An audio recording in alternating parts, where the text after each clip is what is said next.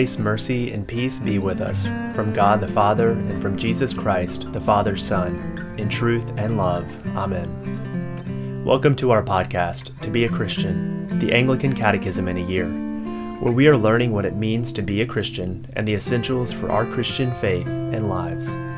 Each day we are reading one catechism question, the appointed scripture lessons, and concluding with a relevant collect from the Book of Common Prayer.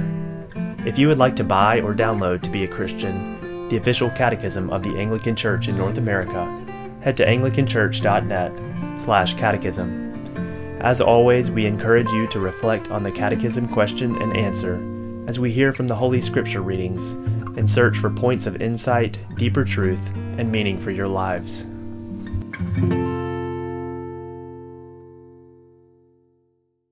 This is day 103, and we are studying the third article of the Apostles' Creed.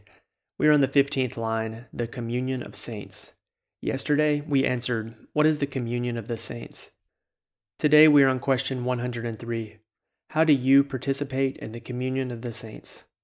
We will be reading from Psalm 133, Acts 2, Colossians 3, 1 Thessalonians 5, Hebrews 10, and James 5. Today we will conclude with the prayer of St. John Chrysostom in the daily office. Question 103. How do you participate in the communion of the saints? I live as a member of the communion of saints through faith in Jesus Christ and the work of the Holy Spirit by gathering to worship God with my fellow Christians, by praying for and encouraging one another, and by coming to one another's aid in times of trouble, sickness, or grief. Psalm 133. Behold, how good and joyful a thing it is when brethren dwell together in unity. It is like the precious ointment upon the head that ran down upon the beard, even Aaron's beard, and went down to the edges of his clothing, like the dew of Hermon, which falls upon the hills of Zion. For there the Lord promised his blessing, even life forevermore. The Acts of the Apostles, chapter 2, verses 42 through 47. The fellowship of the believers. And they devoted themselves to the apostles' teaching and the fellowship, to the breaking of bread and the prayers. And awe came upon every soul, and many wonders and signs were being done through the apostles. And all who believed were together and had all things in common. And they were selling their possessions and belongings and distributing the proceeds to all, as any had need. And day by day, attending the temple together and breaking bread in their homes, they received their food with glad and generous hearts, praising God and having favor with all the people. And the Lord added to their number day by day those who were being saved. St. Paul's letter to the Colossians, chapter 3, verse 16. Let the word of Christ dwell in you richly, teaching and admonishing one another in all wisdom, singing psalms and hymns and spiritual songs, with thankfulness in your hearts to God. St. Paul's first letter to the Thessalonians, chapter 5, verses 11 through 18. Therefore, encourage one another and build one another up, just as you are doing. We ask you, brothers, to respect those who labor among you and are over you in the Lord and admonish you, and to esteem them very highly in love because of their work. Be at peace among yourselves. And we urge you, brothers, admonish the idle, encourage the faint-hearted, help the weak, be patient with them all. See that no one repays anyone evil for evil, but always seek to do good to one another and to everyone. Rejoice always, pray without ceasing, give thanks in all circumstances, for this is the will of God in Christ Jesus for you. The letter to the Hebrews, chapter 10, verses 24 through 25.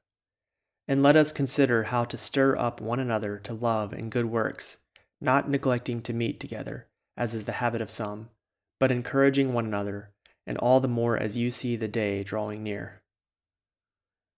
The Epistle of St. James, chapter 5, verses 13 through 20. The Prayer of Faith. Is anyone among you suffering? Let him pray. Is anyone cheerful? Let him sing praise. Is anyone among you sick? Let him call for the elders of the church, and let them pray over him, anointing him with oil in the name of the Lord. And the prayer of faith will save the one who is sick, and the Lord will raise him up. And if he has committed sins, he will be forgiven. Therefore, confess your sins to one another and pray for one another, that you may be healed. The prayer of the righteous person has great power as it is working. Elijah was a man with a nature like ours, and he prayed fervently that it might not rain, and for 3 years and 6 months it did not rain on earth. Then he prayed again, and heaven gave rain, and the earth bore its fruit. My brothers, if anyone among you wanders from the truth and someone brings him back, let him know that whoever brings back the sinner from his wandering will save his soul from death and will cover a multitude of sins. Question 103. How do you participate in the communion of the saints? I live as a member of the communion of saints through faith in Jesus Christ and the work of the Holy Spirit, by gathering to worship God with my fellow Christians, by praying for and encouraging one another, and by coming to one another's aid in times of trouble, sickness, or grief. A prayer of St. John Chrysostom. Almighty God, you have given us grace at this time with one accord to make our common supplications to you, and you have promised through your well-beloved Son that when 2 or 3 are gathered together in his name, you will grant their requests. Fulfill now, O Lord, our desires and petitions as may be best for us, granting us in this world knowledge of your truth, and in the age to come, life everlasting. Amen.